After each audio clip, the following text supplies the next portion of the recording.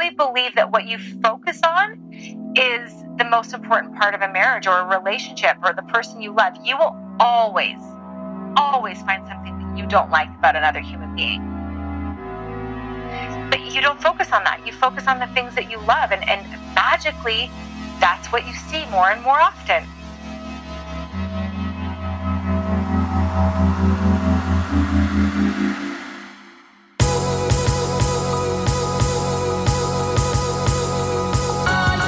You're listening to the Almost 30 podcast, a lifestyle podcast hosted by Krista Williams and Lindsay Simsick.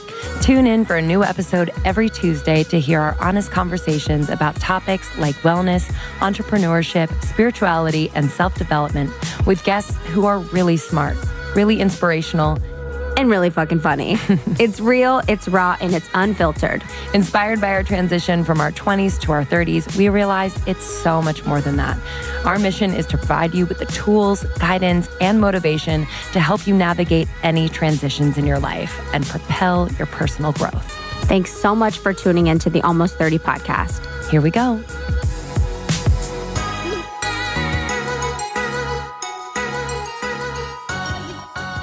Welcome to the Almost 30 podcast, everybody. What's up, babies? What's up? We have Chloe Money in the house, our producer. Chloe Money. Hi. Our source of light and inspiration. Do people call you Chloe Money before us? Yeah. Don't say that. No, but you guys like milk it, you know, like other friends were like, they were like, maybe, you know, we like tattooed it on our literally. Yeah. They were like, Chloe Money. And I'd be like, and they'd just be like, I give up. Or they'd just be like, We literally made you her. adopted. Like, that's going to be you guys made me change to on my birth certificate. So What's your middle name? Oh, Ellen. thank you for saying that to the world. Are you trying to hide it? You know, it's just like not, you know, it's a stigma. It's a stigma. Wait, is your whole name Chloe? Yeah. It's not Chloe. Yeah, I'm like, is there a longer Chloe? Is there a longer version of Chloe? No. Oh, I didn't know if it was like Charlotte. Anyway, I love the name. We thank approve you. of your I'll name. tell my parents. I'll see even Stu. Tell your hot dad. Oh my, Krista. It's okay. He doesn't know technology, so he'll never hear this. Literally, Father. dads don't know We're technology. gonna put if you guys join the secret Almost 30 Facebook group. You're gonna it's about see to get real creepy in there. a really hot dad.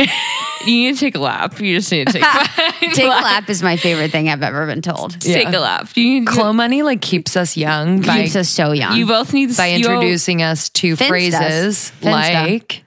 Do you guys know what a Finsta is? savage. Apparently, everyone knows what a Finsta is. Really? I don't really Yeah. use. I think they're coming out of style now. Oh, okay. But like, you know, That's because we found out about Can them. you explain what a Finsta is? it's a Finsta. It's a fake Instagram. So basically, if you have a group of friends, like your top 60 group of friends, that you would be willing to share I have like 5 friends. the secret depths of your, Gang's all here. I don't know, your actions in your life that you would never, and embarrassing moments that you would never post on your actual Instagram. Yeah. It's kind of the anti-Instagram. You basically, it's like your diary. Oh, I love that. So it's that's like cool. not the highlight reel. Yeah. So like one time I photoshopped my face onto this like thing of Kendrick Lamar. And I put it on my Finsta, like, you know, in the Humble music video when it was like him in the row and it was just like him in the middle. I don't know. It's a long story, but basically you can put that type of shit on there. So it's like for inside jokes. It kind of, yeah. just Like I get put a lot of scared, photos like- of my dog. So is it like a determinant to who like your friends are? Is like follow your you're like, Finsta? you know that you want your close friends to be like, okay, so you'd obviously have Lindsay follow you. Like you'd be like, okay, Lynn's got to see this. Like she's got to see this. Or You like have Almost 30 like Nation. Justin. Yeah. No, not almost certain. No. You Too want big? Too big. Yeah, you You're- want like your Too if big. you're over 100 followers on your Finsta, you're like, you need to consolidate because one person's going to talk to another person. And then, because you put your gossip on there, you put like your beef on there. Really? Yeah. Like I've had people, I wouldn't. this put is a my funny nude story. pics on there. This is a funny story. So I had a friend, short story, but I had a friend who had a crush on this boy and he said, and she put like a photo of him on there and she's like, oh my, and she had a name for him, like Frosted Tip Bay. And because he had like, you know, those 90s Frosted Tip things. Oh my God, shut And a friend who followed the Finsta, one of the 90 people, told Frosted Tip Bay. Told a friend who told Frosted Tip Bay. And one time Frosted Tip Bay came up to this girl and said, hey, I heard about your Finsta, like all of that. And like he knew. It's like you got to be careful who follows your Finsta. It's a cult. so embarrassed. No, yeah. So that's why I kind of stopped doing it, because my life's too like serious now. It's like there's so much at stake. True. You've got a business. You've got a business to Life is do. too serious now. Yeah, I'm 22 and I have so much fucking at stake. But actually, She's like, Mom, Dad, what's for dinner? Yeah, like, I can't let other people know that. I don't know. dude, Chloe runs almost 30. Yeah, actually. It's crazy. CEO. Wait, can we tell the story about the photo shoot? Yeah, 10 more 100%. minutes. So Chloe's in town. Chloe lives up in San Francisco, and we are blessed to have her down with us this weekend. And we started our weekend with a video and photo shoot with Lanston Sport. We're doing a special campaign with them. Stay tuned for that. But okay, take it away. Go ahead. So we get there. It's like 4:40 in downtown LA, and they have a bunch of people that are shooting. So we're like in line. Kind of. we're in line. Like you're just there's a schedule, and then there's not a schedule. We're going, and then we're stopping. So we had been there for like an hour. It was completely normal. Like it was fine. It was great. Yeah. But we'd been there for like an hour, and then it was were about off. like 6:30. Yeah. and you guys were like taping. We had to be in Malibu by 8. I was like, yeah. But yeah. So the producer goes up. Me and Lindsay are behind the camera. Yeah, you guys are shooting right now. We're shooting. And I'm kind of like in my chair, like, I don't really know what. chilling. She's just taking I was kind of like, my back hurts. So I'm gonna say. So she's doing nothing. She's on the Finsta. That's not true. That is absolutely not true. She was working. I was And the honestly producer went gramming up you to guys. her. The producer went up to her and was like, "What did she say?" She's like, so what's the time frame? Like, how much time do we have left? And in my head, I'm literally just like, honestly, I've always wanted to be asked this. So I just was like, 10 minutes. We have 10 minutes. She told her we have 10 Like minutes. whipped it out with so much confidence. I It was a literally straight just- face. She goes, we have 10 minutes. And we were like, I saw her do it and I was like, fuck, I literally saw my future. It was not necessarily Chloe being our whatever, because Chloe's going to be much bigger than that. She's going to actually be my boss. But it was like a moment where I was like, damn, like, you know what I mean? I was like, You I just was stood like, in your motherfucking light. but like, I mean, low key, I was like, we do have 10 minutes. We're gonna get to Malibu. Yeah, Yeah, that's you're true. like This is looking at my maps. Virgo analness. I mean, is I'm not a true. Virgo. I'm a Leo, but I'm the cusp one day. But I still have so much fucking Virgo in me. But like, yeah, You're more Virgo than me. I'm a Virgo. I'm not really a Virgo. I was very just like, I'm having anxiety right now. Everyone needs to get their shit together. Yeah, it's but so also, I just wanted to milk it. Yeah, it was amazing. When in doubt, the shoot was so milk it. fun. Lanson's dope. Yeah, The it was team amazing. awesome. Yeah, that was real professional. It was really great. amazing. That was great. That was hard, but it was great. No, it was. And then we went to Malibu, and we were lucky enough to stay at the Malibu Beach Inn, which is our favorite place to rest, recharge. And we celebrated 2017 and started to plan for 2018. cultivating 2018. Really exciting. Yeah, that place is so nice. It's a little slice of heaven. It's small. It's intimate. It's quiet. Yeah. And the food staff is amazing. The staff accommodations is are on fleek. The staff Every- is so good. single thing has been thought of. Yeah, it's like that. You know that phrase, "Every word Exactly. counts." It's like the Malibu Beach Inn is everything in that place Yes. counts. You know, The detail in every room, down to the goddamn toilet from space. Yep. Oh, Yeah. Every time you It's walk so in, cool. there's a warm It's a toilet heated waiting for you. toilet seat. Yeah. And you can wash your little tushy, or you can To just the sit there and espresso- have I washed my face in there. music. Yeah, she did. It was so clean. I washed my whole face in there. I had never been to a toilet so nice. But it's just beautiful, and the room was right on the Pacific Ocean. Yeah, the breakfast, we had Carbon Beach Club breakfast was bomb. it's so fresh. Like Yeah. you know. When the lettuce, like you have lettuce and it's just crunchy and crisp. Yes, I like do that know. is their lettuce. Yeah. And the fruit That was is a like, I was metaphor. like, oh, That's I love honestly fruit. just a metaphor. I know. I was for- like, actually, are you giving us a metaphor? Yeah, I was like, this is a metaphor. Wait, what was the metaphor? I missed it. crispy lettuce to Malibu Beach Inn. Beach Inn. I'm like, this is. It's like this is a metaphor. But we love them, and we are So Highly LA babes. I feel like in our always. group, our secret Facebook group, everyone's always like, "What should I do when I'm in LA?" You got to go visit, there. Go to there. dinner. Go to brunch. stay there if you And can. it's not crazy. It's not crazy busy. not at all. You feel like you're the only person. And they, Even though they- you're not. It's like and has enough well, people. But yeah, and exactly. they You feel kind like of you're special. They kind of pride themselves on like having that like serenity. They in a know way. they know who you are. You walk up to the front to the check-in. Like They're ready you're for like, you. Hi, almost They're 30. Oh my peanuts. God, hi. How are you? Cookies. So glad you're They here. give us The cookies. Highly recommend. If I were, I'm going to give them like 5 stars out of 5 stars on Yelp, whatever. But the 3 out of 5 is solely for the cookies. Why are they getting a 3 out of 5? No, No, I meaning meant the 3 out of the 5 stars. Out of the 5 stars I'm Okay, giving okay, them okay. Yeah. is for the cookies. Yeah, it's so. Yeah, it was amazing.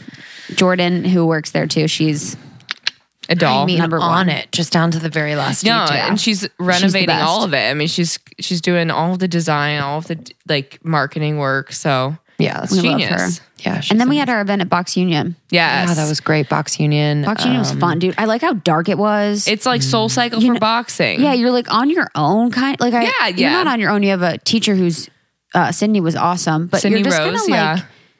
I don't know. You're in your zone. You're in your zone. You're not same with Soul Cycle. It's like that yeah. that vibe You don't where feel like you're competing. It's a collective consciousness yeah, it's amazing. kind of thing. So Yeah. you're doing bag work, you're doing hit training. It's to the beat of the music, which is always I like fun, that. and you kind of can lose yourself in it. Yeah. and it's a good vibe in the room. It's super clean and modern, and it's really nice. It's on Ocean Ave in Santa Monica, across from the Lowe's Hotel, and we just love them there. So we did an event today.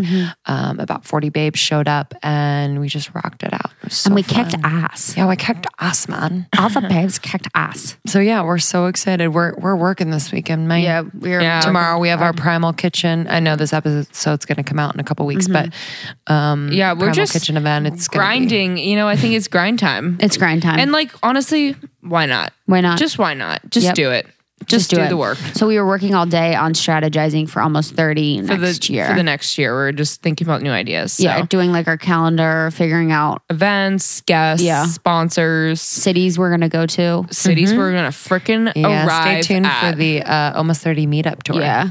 It's more like not us going there, but it's more like creating a space where people can come together that Yeah. are like-minded. yeah, a meetup Exactly. for Yeah. all of And if you have any ideas, please email almost30podcast@gmail.com because we want to hear you. Yeah. We want to hear what you have to say. And we love it. We just love it because honestly, sometimes it's just like, what do love you you so want? much. Just what do you want? What do you want? I know. Let us know. What do you want from us? What do you want from us? Usually when we're like dry out of ideas and an email will come in, we're like, oh my God. Yeah, it's like Yeah. this is the golden it. ticket. That's it. Yeah, we get our ideas from Secret Almost 30 Facebook group. Yeah, like a lot of the guests. Absolutely. So for next year, we're going to go to Chicago. We'll be in New York. We'll be in San Fran. And then we also too are going to bring on amazing guests that are in areas that we've talked about. So like sex, intimacy, those ones did really well. And then also too like finance, money, more funny dudes. Yeah. Yeah. Funny Be good. ladies. We're not too. going to bring on the same old guests. Yeah, we're going to No. diversify in so many ways. So if you guys have suggestions, please let us know. But we are working hard on it. And we'll keep you posted so that you can submit questions if you are curious about any of those areas. And this week, we have on Charity Lighton. Charity Lighton is a doll. It was so, It was really like I think I cried. yeah, it was actually very emotional. She was just so like open I like want to with cry her thinking story. about her. Charity Lighton is a nutritionist at Silver Fern and for Silver Fern. And she shared with us her journey with, body image issues, her battle with, diets on and off, yo-yo dieting, and kind of being obsessed with the outside, with the image, how she looked to being confronted with a barrage of people who she loved getting cancer. And it kind of shifted her perspective. So we talk about her journey with her body, and then we also talk about the cancer. We talk about cancer. Her husband actually was diagnosed with cancer recently. So we spent quite a bit of time talking about his journey and how he is healing his body with a nutritious and green dense diet. And something that really stuck out with me was how Charity spoke about her husband and the love and joy and respect that she had for him in their relationship. It was so deeply moving, to hear someone that's been married for quite some time just really feel those butterflies for their husband and really love them. So in addition to that, importantly too, we talked about the microbiome. We talked about gut health. I feel like I hear about gut health and probiotics and prebiotics all the time. So asking her what exactly those are, she's an expert in the gut health space. So what you need to look for in the right probiotic, why you need to take them, why gut health is important, and how to really balance your body from that place so that you feel more calm, more centered, more like yourself, and more at home in your body. Yeah.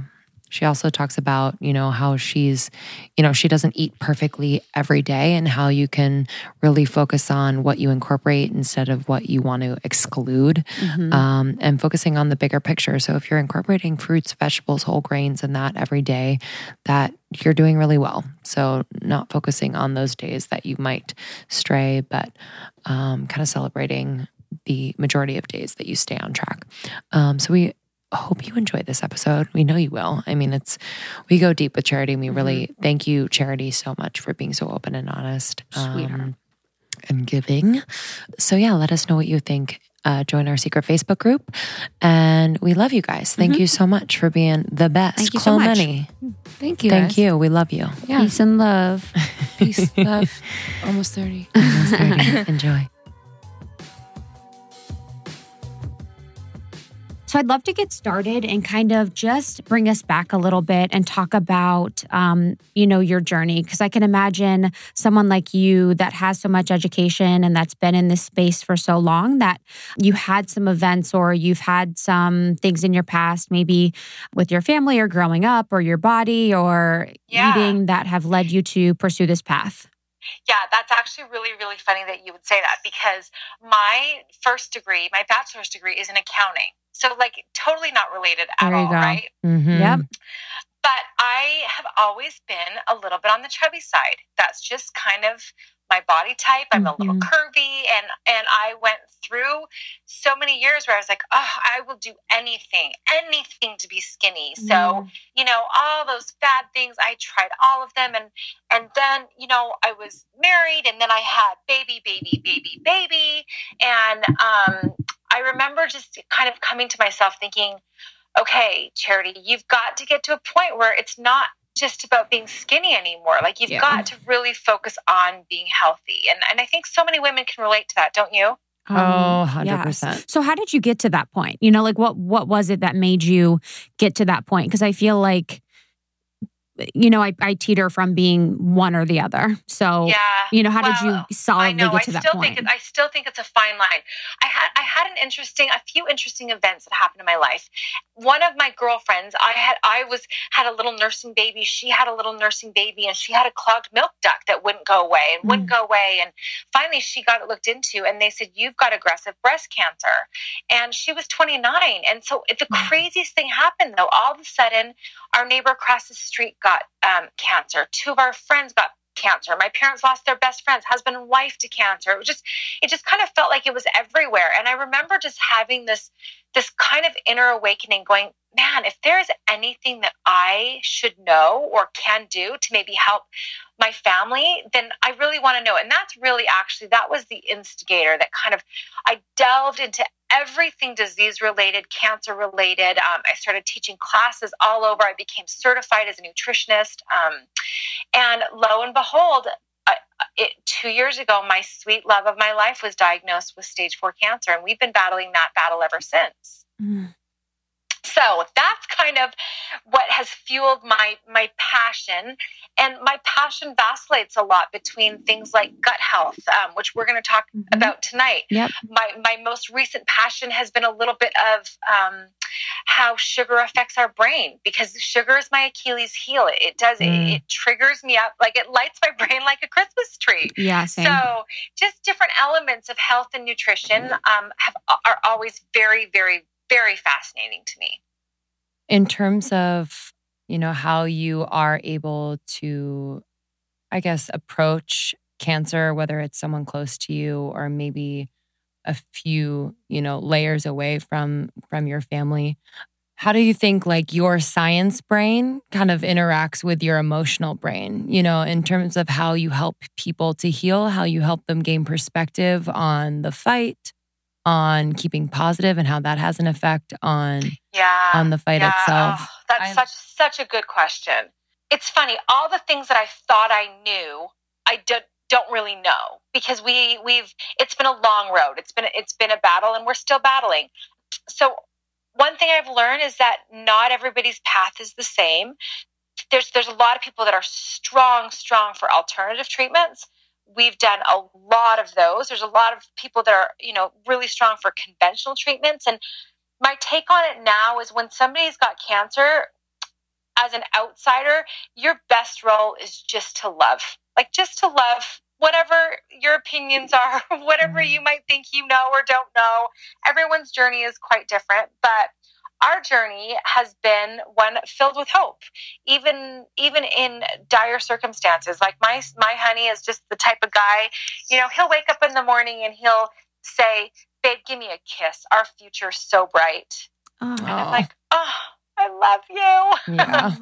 So yeah, it's been a journey, but yeah, that was unexpected, right? We weren't even going to talk about cancer tonight. No, but I mean, it's part of your path. So how do you stay positive? How do you both stay positive in the face of so much pain?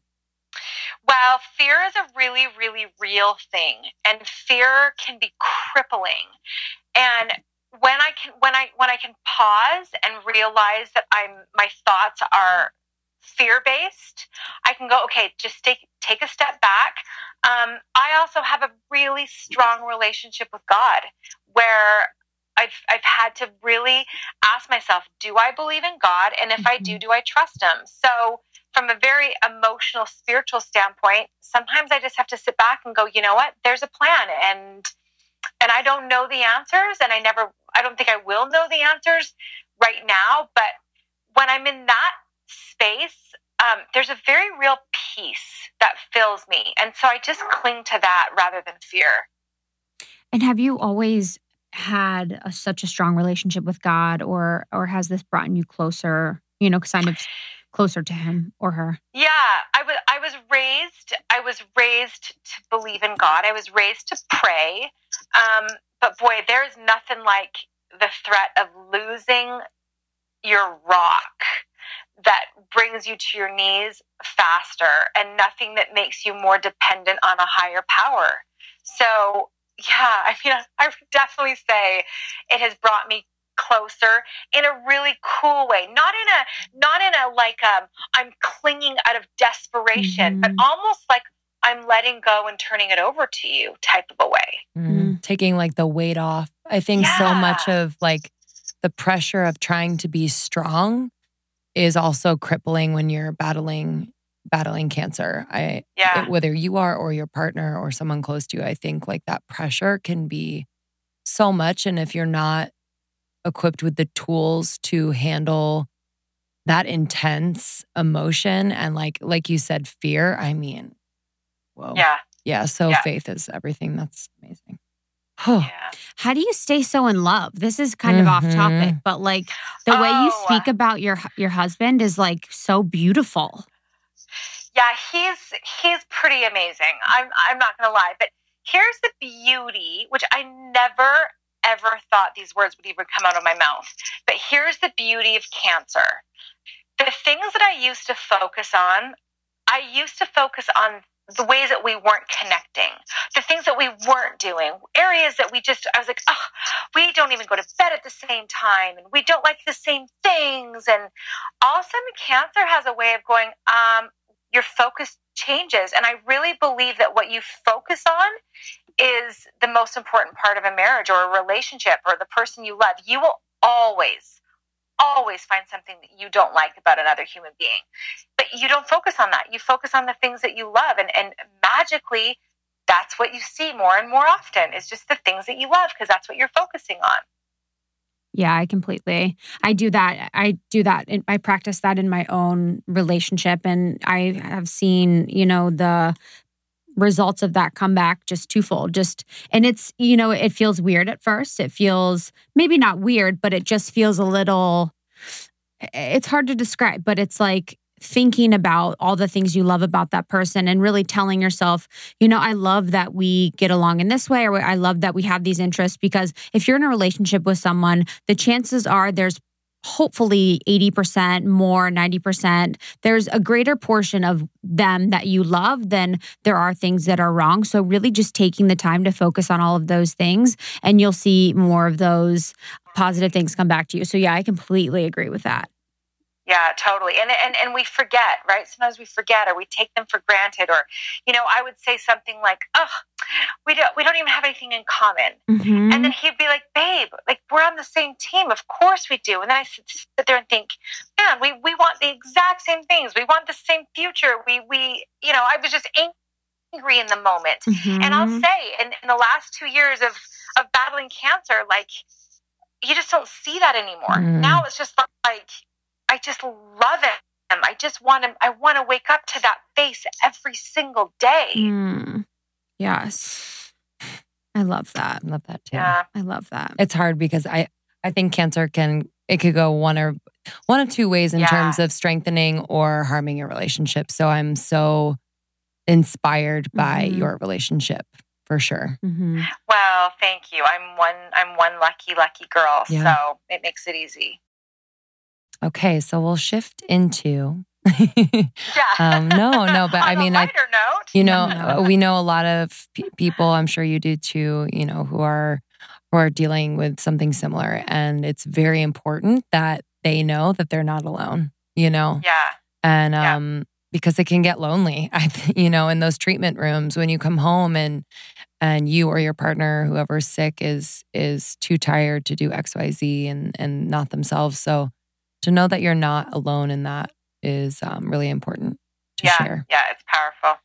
Okay, so recently we've been obsessed with really dissecting, no pun intended, like the gut health, and that whole obsession, and people really learning about the microbiome and connecting it to mental health.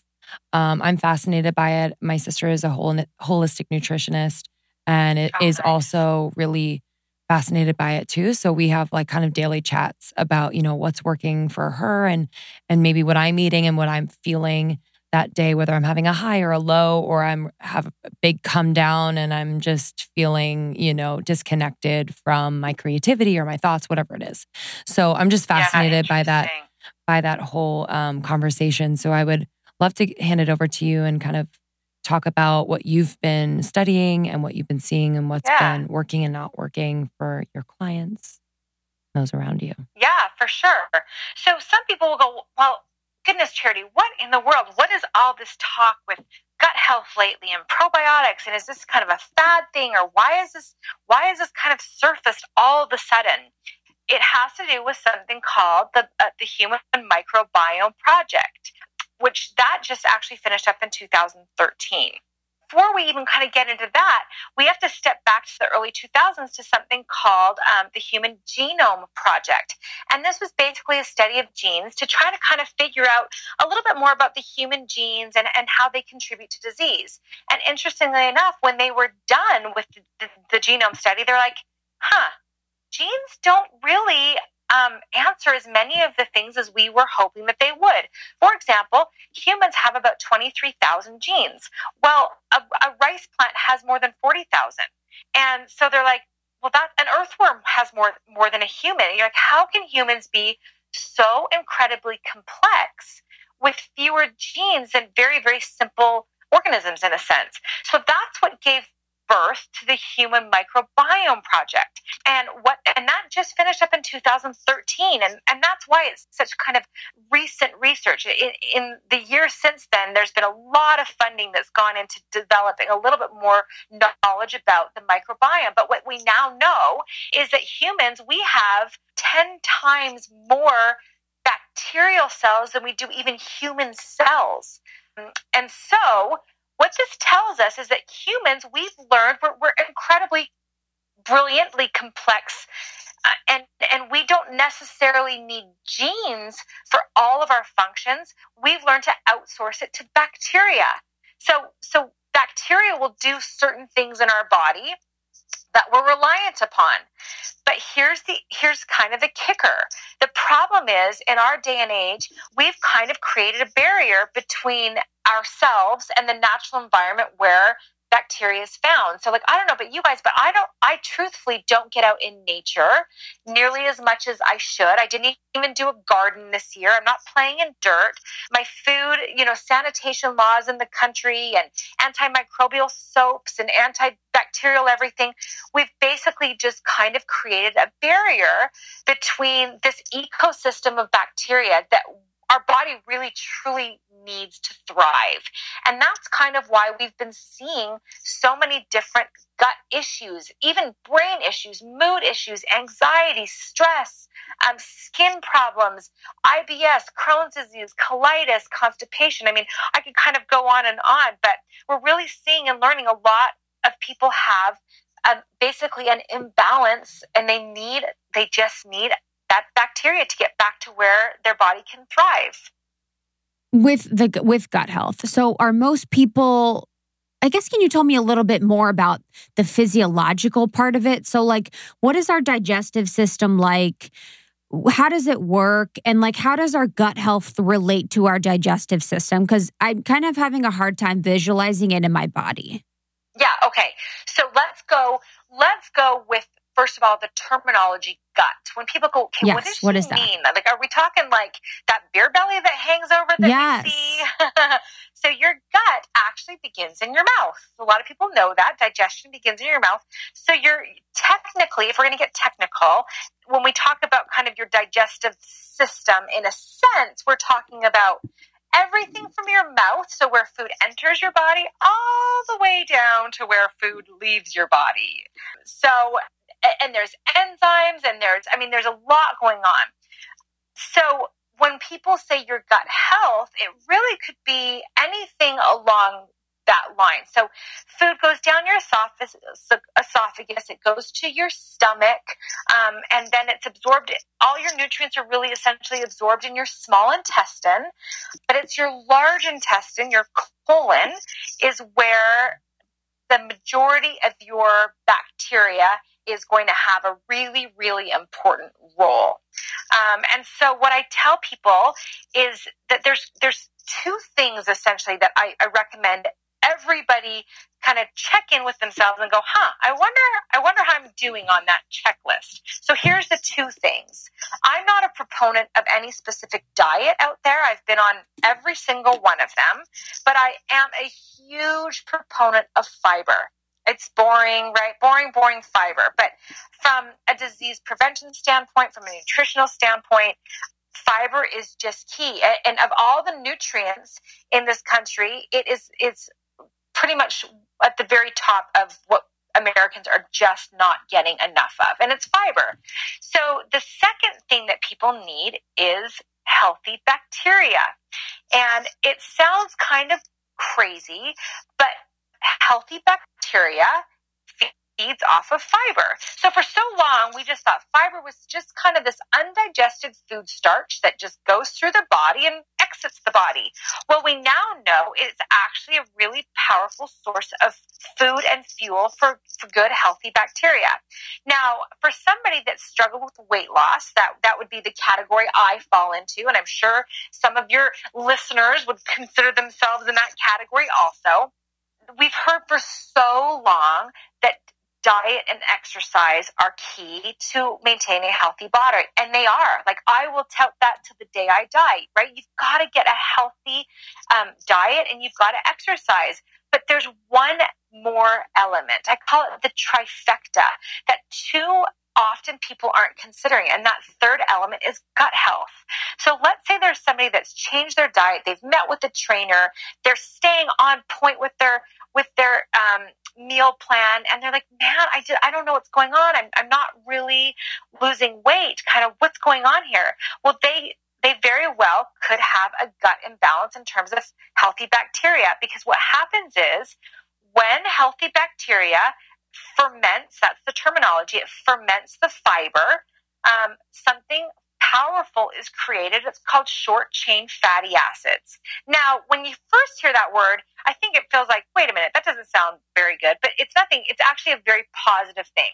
Short chain fatty acids are created in the large intestine, and that's actually what triggers to your fat tissue or your adipose tissue that it can go ahead and release fat. What? So, yeah, pretty fascinating. So people that are struggling, they're like, man, I'm trying everything. If they get on a good probiotic or really start kind of taking care of their gut, they can start seeing some amazing results. Wow. So with fiber, having fiber in your digestive system or having it in your colon or your large intestine, you have the ability to produce short-term fatty acids, which signals to your body that you could release fat.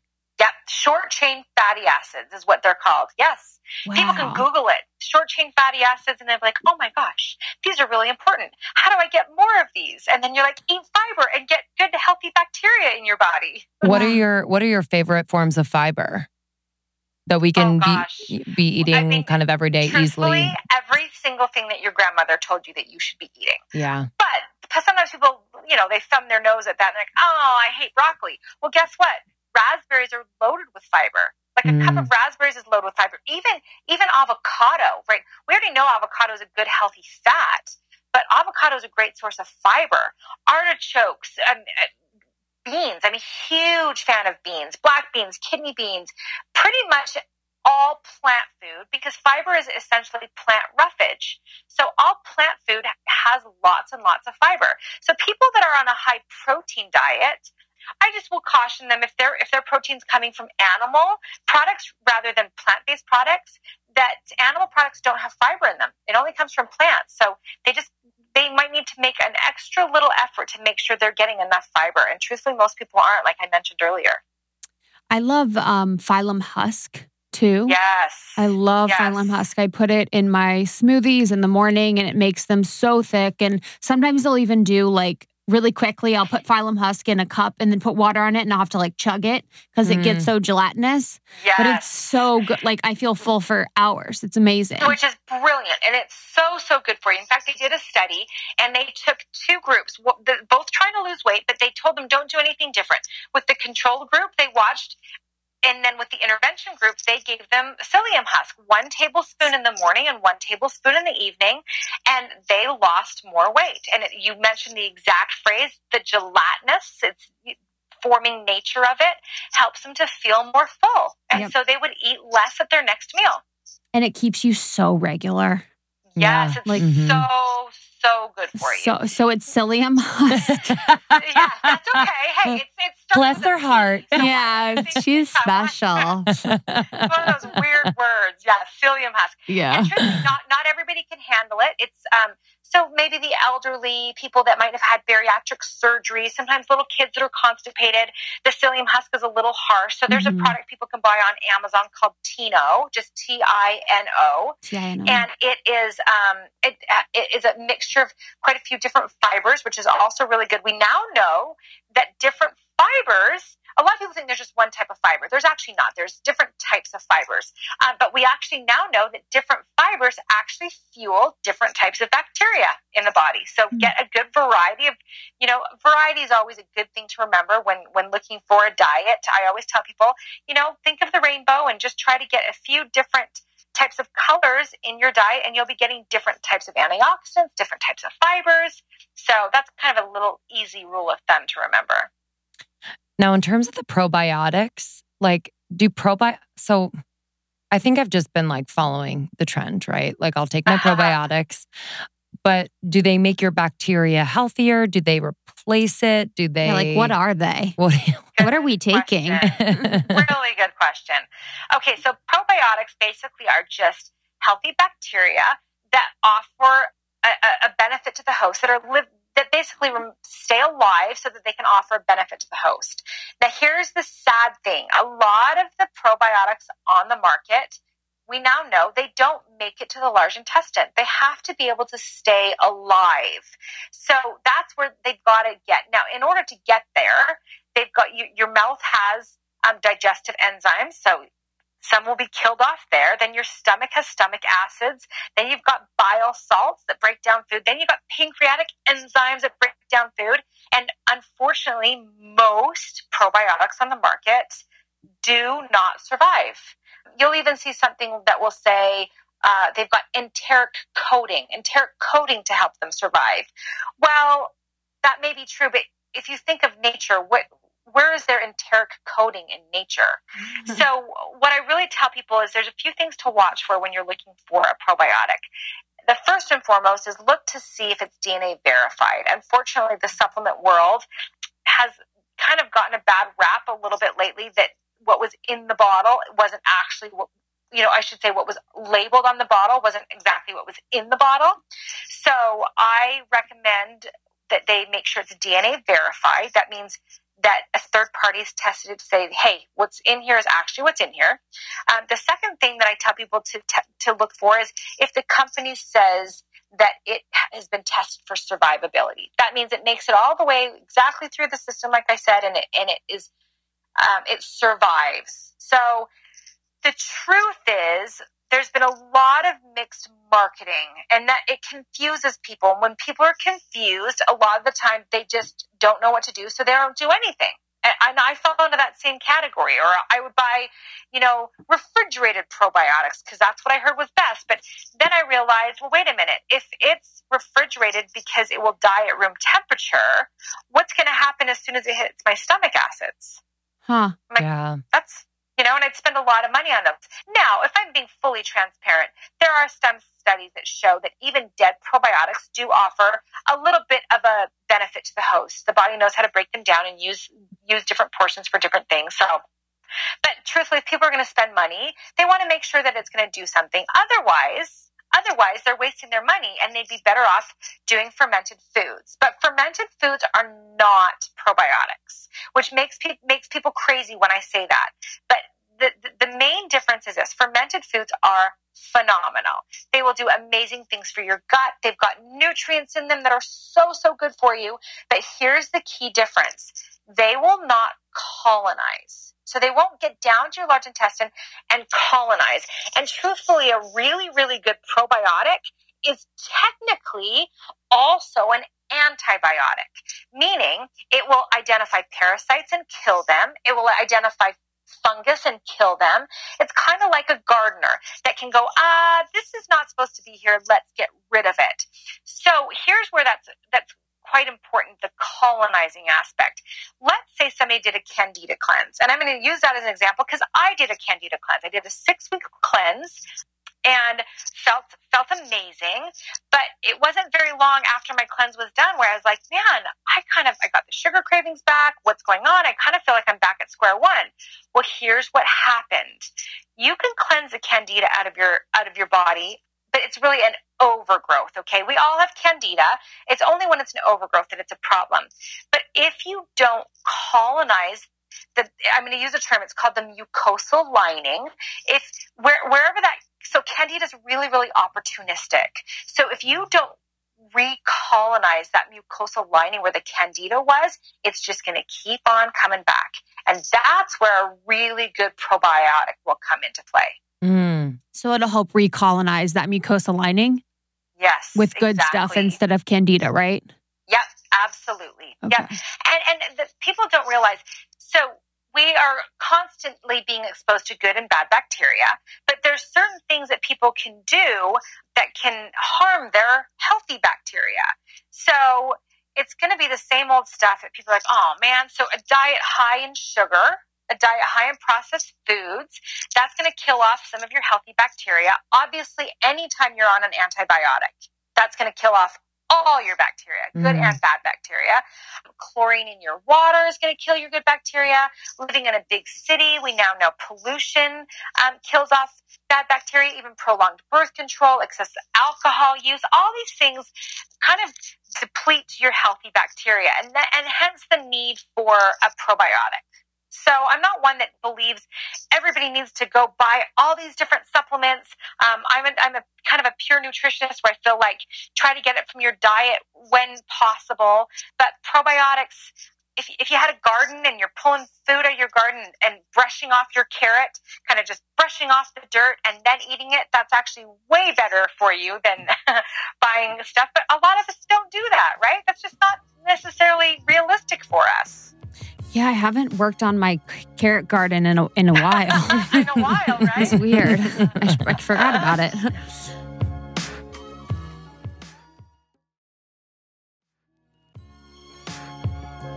What's the difference between a prebiotic and a probiotic? Okay, good question. So prebiotic is one of the new kind of fad terms. But I love a good fad. I follow all of them. I know. And I love a good prebiotic. But if I'm going to be a whistleblower on the industry, I will tell you this. It really is just fiber. It is what. So you drinking your psyllium husk every day, you're giving your body prebiotics. Mm. Now, ideally, you'd get a variety of different types of fibers. Like I mentioned before, different bacteria like different types of fibers. So the Tino I mentioned is a good prebiotic, but sometimes people get a little bit hyped up on there like, oh yeah, prebiotic. And I'm like, well, maybe go eat an apple and some spinach. Mm. Now, do you take that before you eat food or no? Doesn't matter. Do you take what before you eat food? The prebiotic. Yeah, you can, or you can just, if you're... Eat fiber. So the probiotic that I actually love and recommend is one by Silver Fern. And it does say right on the bottle, it does have pre and probiotics right in there. So, and then the question people often have is, which brings up a good point, like when should you take your prebiotics or probiotics? Mm. Yeah. So the probiotics, a really good probiotic that's going to survive, will actually also help create enzymes in your body that help you digest food. And since you are eating fiber in a really good meal, it would make sense that your probiotics would actually like the fiber also. So for a good quality probiotic, like Silver Fern, for example, take it with the meal. It will actually help you with digestion. There's some questions. Some companies will say, always take on an empty stomach at night before you go to bed. Well, here's why they're saying that. Because they're worried that if you eat it during the day or you eat it with food, the digestive system, the digestive enzymes and the different things that are going to be digesting that food, like your stomach acids, will actually kill the probiotic. So that's another sign. If it says, take on an empty stomach or take before bed, that it might not be surviving the way you want it to. It's weak shit, and we don't like that. That's right. So I was actually going to ask you, enzymes. What are your thoughts on digestive enzymes? Yeah, so I've been delving a lot into enzymes over the past few months. And the truth is that not everybody needs them, but they sure are beneficial to almost everybody, especially with what I feel. I truthfully feel like we're living in a high protein food fad. Yeah. That it's been going on for quite a while, that you turn on the commercials and they've added protein to everything, right? It's just like protein. If you say added protein, Justin, my boyfriend, will buy it. Whatever it is, if you say extra protein, he's in. But babe, it has extra protein. Yeah. Justin might want to look into a digestive enzyme. I'll slip in his drink. Now they're finding people, they're just not digesting, especially with some of the protein powders that are out there. We're just not digesting all of the proteins. Then as people get older, our digestive enzymes aren't quite as potent as they used to be. So digestive enzymes are another one of those things that absolutely won't hurt people. Not everybody needs them, but they certainly aren't harmful. They will just be helpful. But you've got to remember, you have to take them with a meal. It can't be like an hour later and you're like, oh, I forgot my enzymes. No, there's no point. Like just when you're eating a meal. Mm-hmm. Okay.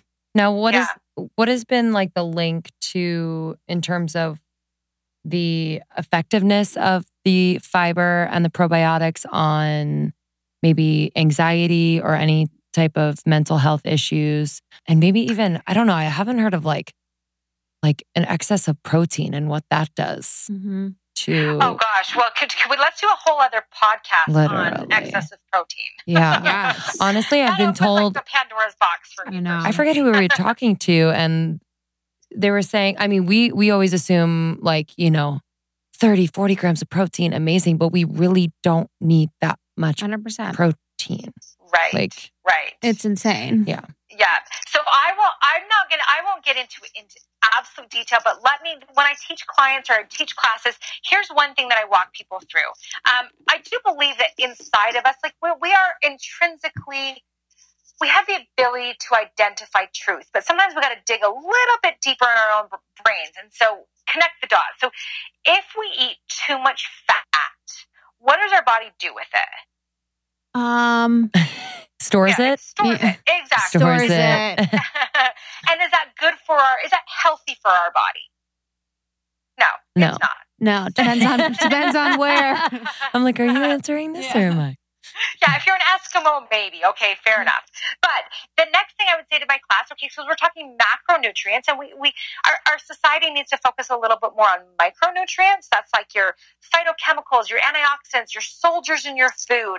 But we get really hyped up on macronutrients, fats, carbs, and protein. So we already know if we eat too much fat, it's not good for our body. Our body doesn't. It's not good for us. We already know that. It leads to inflammation. It leads to a lot of other problems. The next question is, if you eat too many carbs, what does your body do with it? Stores it. Exactly. And we now know, well, that's actually not very good for our body. We don't want to have an excess of carbs. Well, here's now where I believe that we're kind of being maybe sold a bit of a lie. And that is, what happens when we eat too much protein? Well, a lot of people go, I don't know. There's not really such thing as too much protein. I literally had a trainer say to me, there's no such thing as too much protein. Well, that doesn't make sense to me. How is there not a limit? There's not enough scientific evidence yet to show what the upper limits are, but I think that they're going to be coming out because the rates of disease are going up. I personally believe that there is such thing as too much protein. And does it, I assume that it depends on the type of protein. So if you have an excess, like all protein isn't made the same, and correct me if I'm wrong, literally don't know. You're right. All protein's not created the same. But if someone had 100 grams of plant protein, would they have to do the same, like kind of maintenance or, fix it like it would be for 100 grams of like animal protein. Yeah. So then you kind of go, I wonder if there's been any studies done on that. I wonder if there's been anything published done on that. And there actually has. The China study is a phenomenal book. Are you guys familiar with the China study? Yes, it's amazing. Yes. Favorite. Yeah. So they did a study and they're like, I wonder what would happen. Well, this is actually one of the very first books I read. This was, back in like 2007, 2008, where they go, we were able to turn cancer cells on and off. We could literally watch them grow or turn them off. And they said, we'd never ever seen anything done like that. And the catalyst was how much animal protein. They couldn't mimic the same thing with plant protein. So am I saying that people shouldn't have animal protein? No, I'm not saying that. Everybody's different. I'm not here to promote any specific diet, but I would say that there are studies that have been able to show that they can turn on disease or that there is a connection with excess animal protein and disease. And they have not actually been able to do that same study ever with beans or legumes or spinach or any sort of plant protein. So there's a lot we don't know, right? We're still learning, but it certainly is quite interesting that what we do know sometimes is even hard for people to digest, for lack of a better word. Good one, sister. I want to talk about, so we talked about, you mentioned it at the beginning of the podcast. Brain. Sorry. Yes. No, but we've got to come back to the brain. Yes, brain. That's what, yes. Okay, yes. Okay.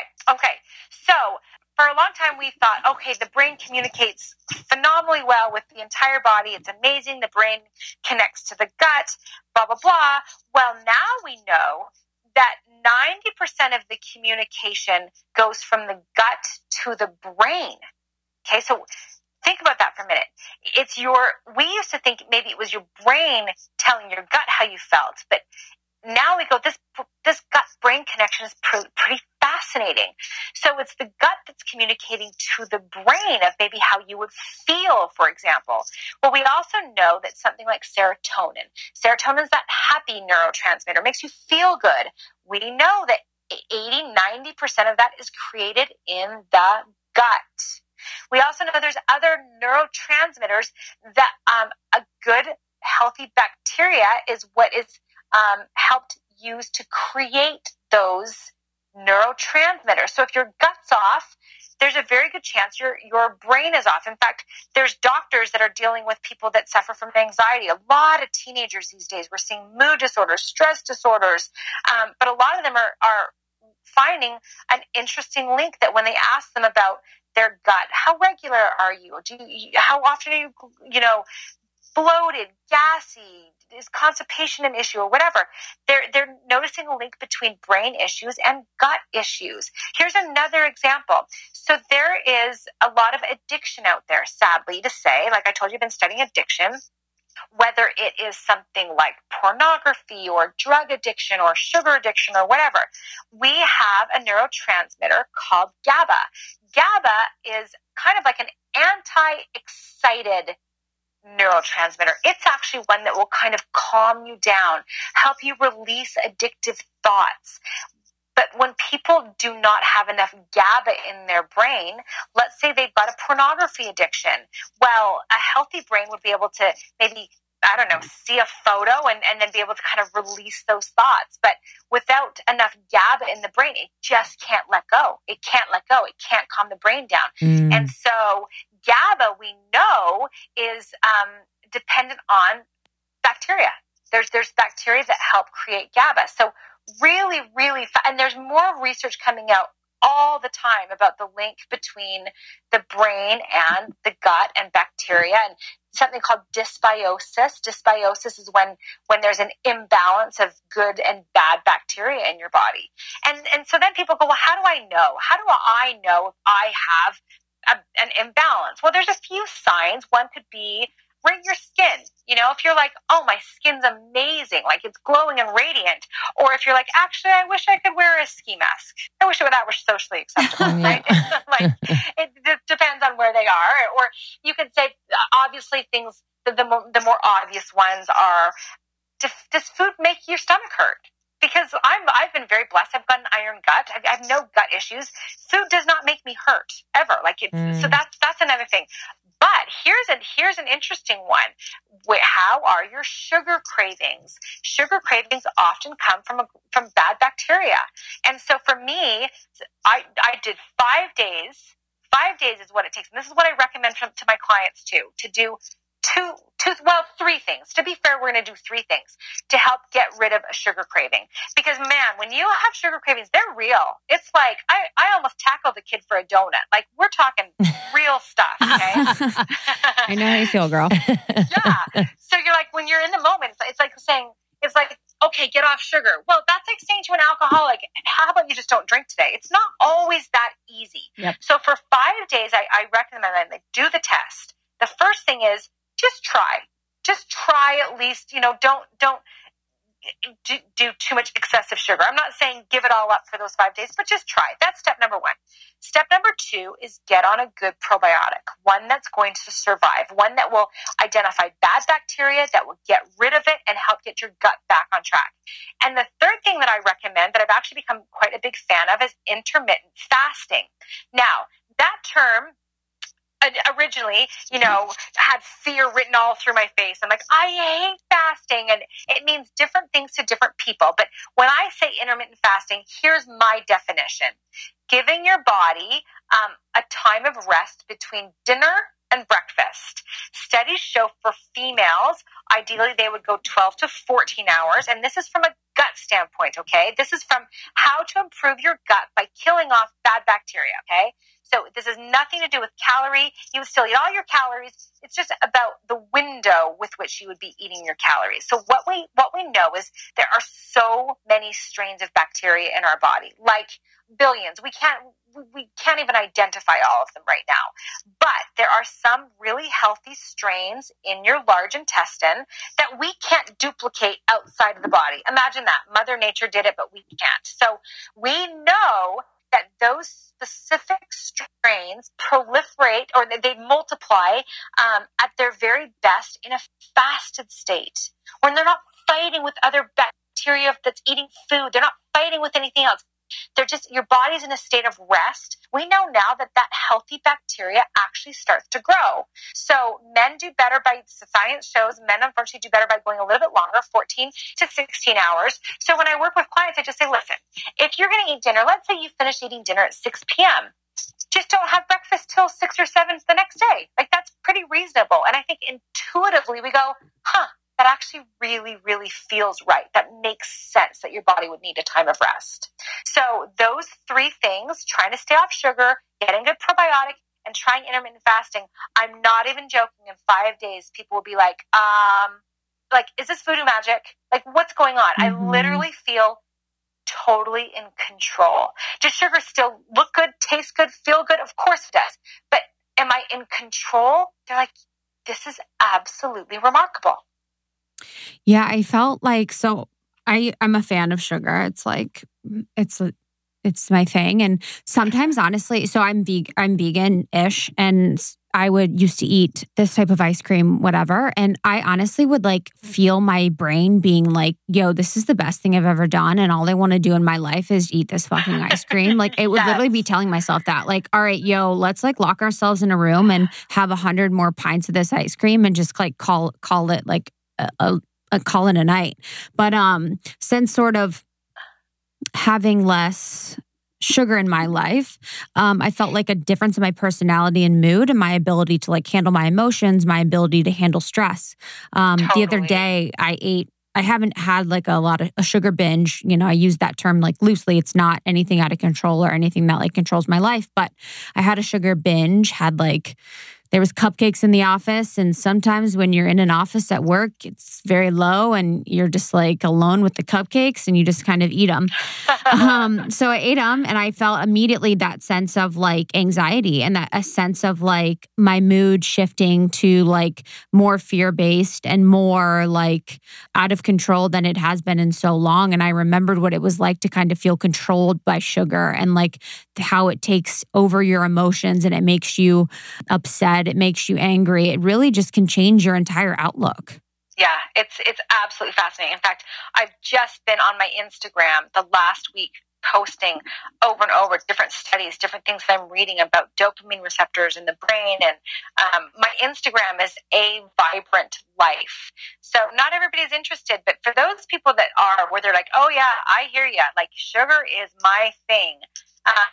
It's very, very interesting, the similarities between cocaine and heroin and sugar on the brain. And people are like, oh, come on now, that's pretty extreme. And you're like, well, in some ways it's extreme because it doesn't control our behavior. But from a brain scan, it's no different. Mm-hmm. Wow. Yeah, pretty interesting stuff. So when people have cravings, right, we're trying to I like to think of it in the terms of I'm trying to heal my brain from the sugar, and I'm trying to heal my body from the bacteria that wants the sugar also. Mm.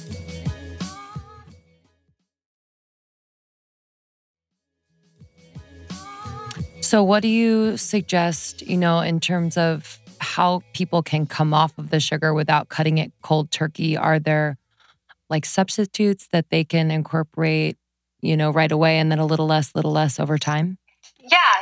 So, gosh, that could be a podcast in and of itself. How to quit sugar, and there's different philosophies out there. So, and brains are actually quite different. We know that about 30% of the population has their brain is just wired differently. That they are more susceptible to addiction. That's it. There's no other way to say it. They've got less dopamine receptors in their brain. Some people will go, I wonder if that's me. I know that that's me. But they've also found that if you have alcoholism that runs in your family, yep, check, that's me, especially if it's on your paternal side. Yep, that's me. That there's a chance that you fall into that category of the 30% of Americans have brain susceptibility. And actually 18% would say they even have high brain susceptibility. They did tests with rats and mice. They found the same thing with rats. Not all rats will get addicted, but 30% will. But here's the other interesting thing that people really need to remember. Even if they don't fall onto that brain addiction, like the susceptibility, too much exposure to an addictive substance can create an addiction also. So that's kind of interesting. But so there's different ways. For some people, they really are better off just going cold turkey. Like, that's it. I'm done. This is bad for me. I'm not going to eat it. And then other people do really, really good at easing into it by making maybe protein balls that are, you use dates and nuts and cocoa powder or whatever that just kind of help them get through the cravings. Silverfern has an amazing chocolate that has probiotics in the chocolate and it's sugar-free. It's so that helps good. me get off my cravings. Yeah. So just finding, I do feel like substitutes do help people kind of wean them off. Just even if it's something like a tablespoon of honey, right? Yeah, I will not admit to doing that, but I may or may have not done that before where I'm like, I just need something to wean myself off. Mm-hmm.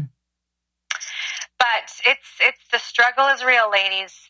It's real for a lot of people. Well, I think once you realize how good you feel when you're not consuming sugar on a regular basis, I think it becomes like a normal feeling to have that like high and that energy and that even if you have like a bunch of grapes in the morning or something, right? Yeah. Like I love fruit, I don't think I'll ever cut out fruit completely, but I'm a big fan of fruit. It's loaded with fiber. Too, yeah, right? yeah. You gotta think of the big picture.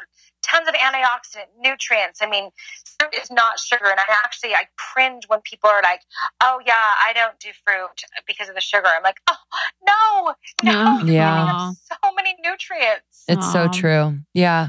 I just notice like in the morning, if I have any type of sugary anything, it's usually something I gravitate towards and it's fruit and I love the fruit, but sometimes I do hit a little bit of I guess I don't couple it. I don't couple it with sugar. Yeah. Mm-hmm. I don't couple it with like a protein or a fat. Now I've been doing like an avocado with other things on it, like an egg or whatever it is. Yes. And that seems to, smart. I begin my day. Yep.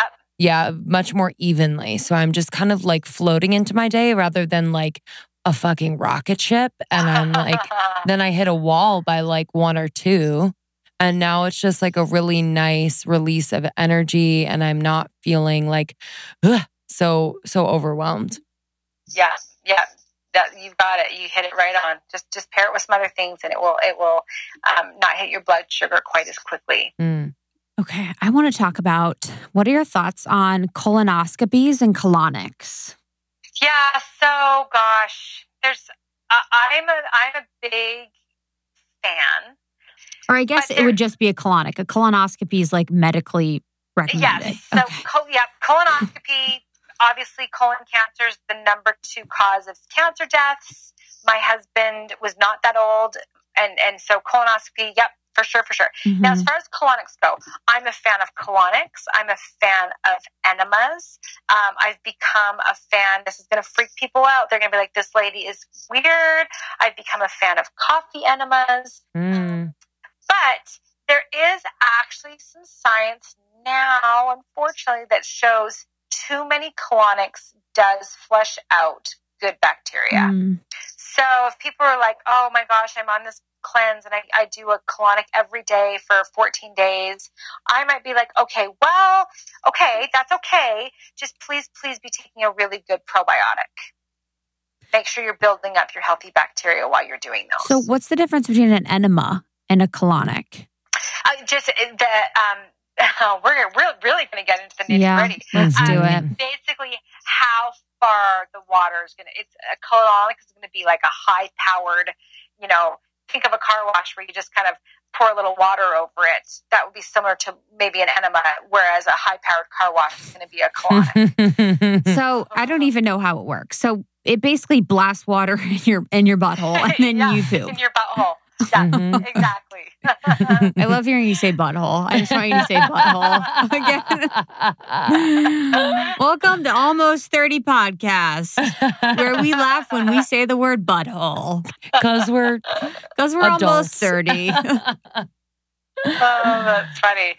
One other thing that I thought you guys would be interested in is some new science that has come out in terms of athletes and strenuous exercise and how LT's ears strenuous perked exercise up. affects your gut. Lindsay's listening. Yeah. Oh, good. She's a So- fitness instructor. She's on the bike 13 times a week. Oh gosh. Okay. Well, this will be interesting to you.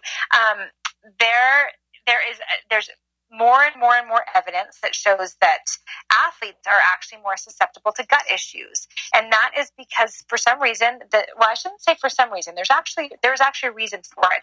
When your body is exercising, that blood is being concentrated to those muscles, and some of it is leaving your gut, and that actually impairs some of your healthy bacteria. So they did a cool study with some athletes. They tested their performance, and then they asked them to just get on a probiotic for 30 days and don't change anything else. And then they came back and they tested their performance again, and there was a significant improvement. Now, by the term significant, that's a statistical terminology in studies. It has to have reach a certain level, and then they would say it was significant. So that was just kind of an interesting study, and there's actually more and more coming out with athletes just to be aware of. It's kind of one of those things where somebody goes, oh, my dad died of a heart attack, my granddad died of a heart attack, and so did his dad. So then you go, well, that tells you that you're actually prone to heart disease. You probably need to just be watching what you eat, right? You've got just know yourself. That's the same thing with an athlete. I would never say, oh, you should be afraid, or oh, you should cut back. Absolutely not. But just be aware that your healthy bacteria, you might want to be replenishing it, or for even more reasons, maybe watch your alcohol consumption, watch your sugar intake, because those things are going to deplete your good bacteria also. So just interesting things to be aware of with your body.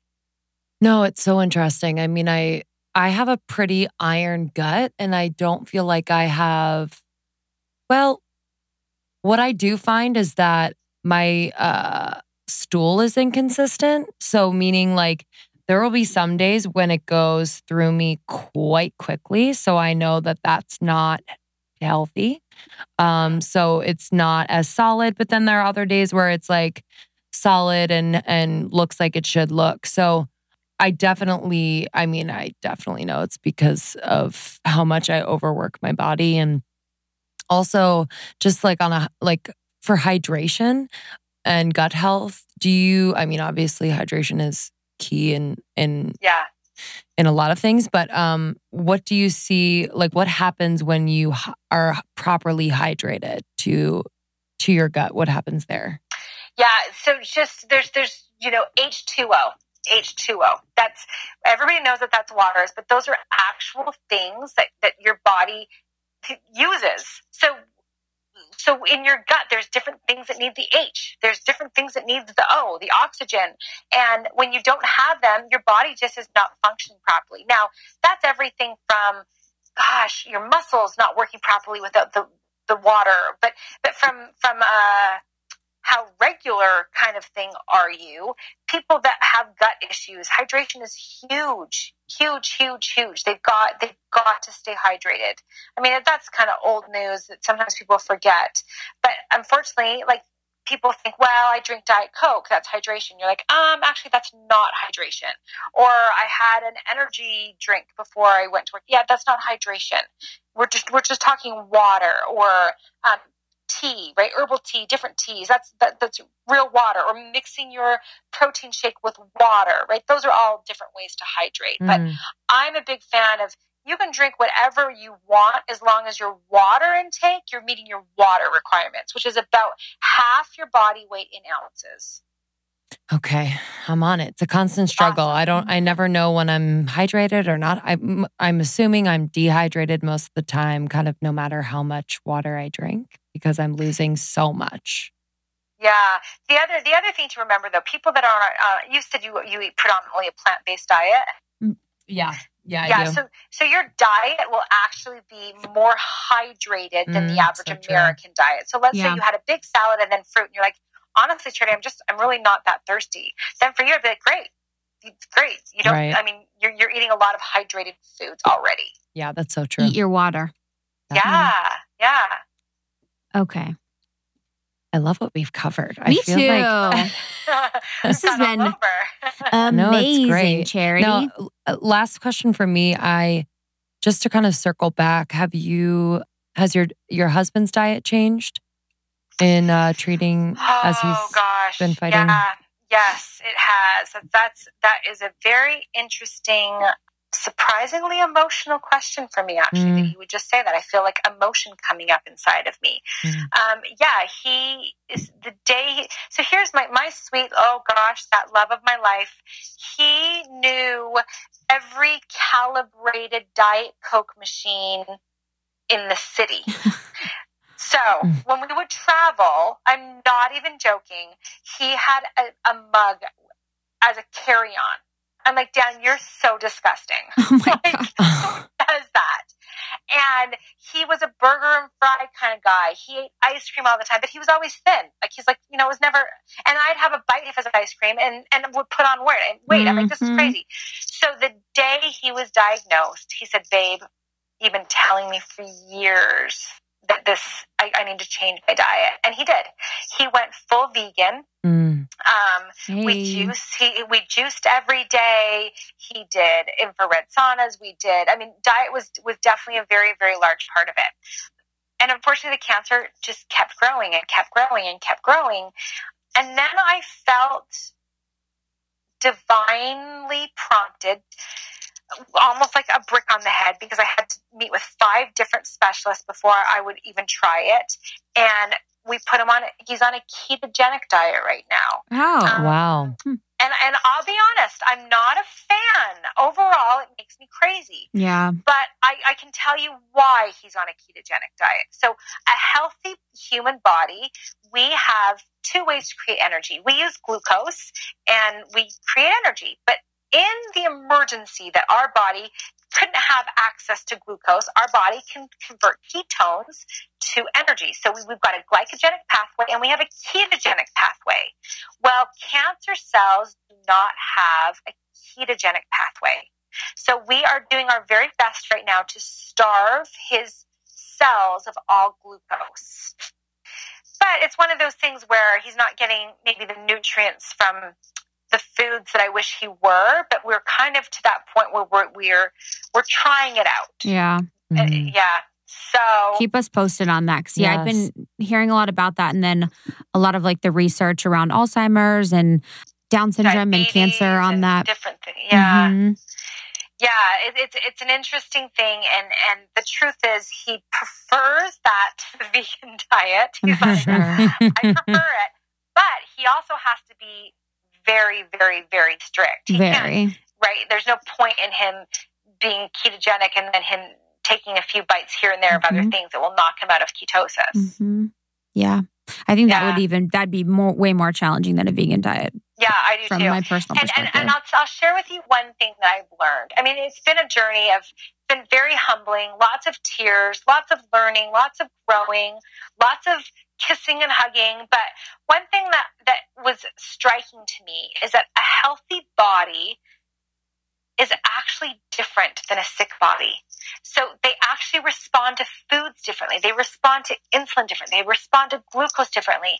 And I think a lot of time we talk in our culture about different foods or diets or whatever, and we assume that a healthy body and our sick body are the same, and they're just not. So my one huge plea to everybody out there is keep your body healthy. Like, don't let it get to it till it's sick. We are now classifying obesity as a disease. It's a disease because your body is no longer functioning. Your cells, your organs, they're no longer functioning the way a healthy body functions. And so are there, I don't know, steps to be taken for a sick body that I wouldn't recommend for a healthy body? Yeah, probably. Yeah. That's crazy. Keep us posted on that. That's so interesting.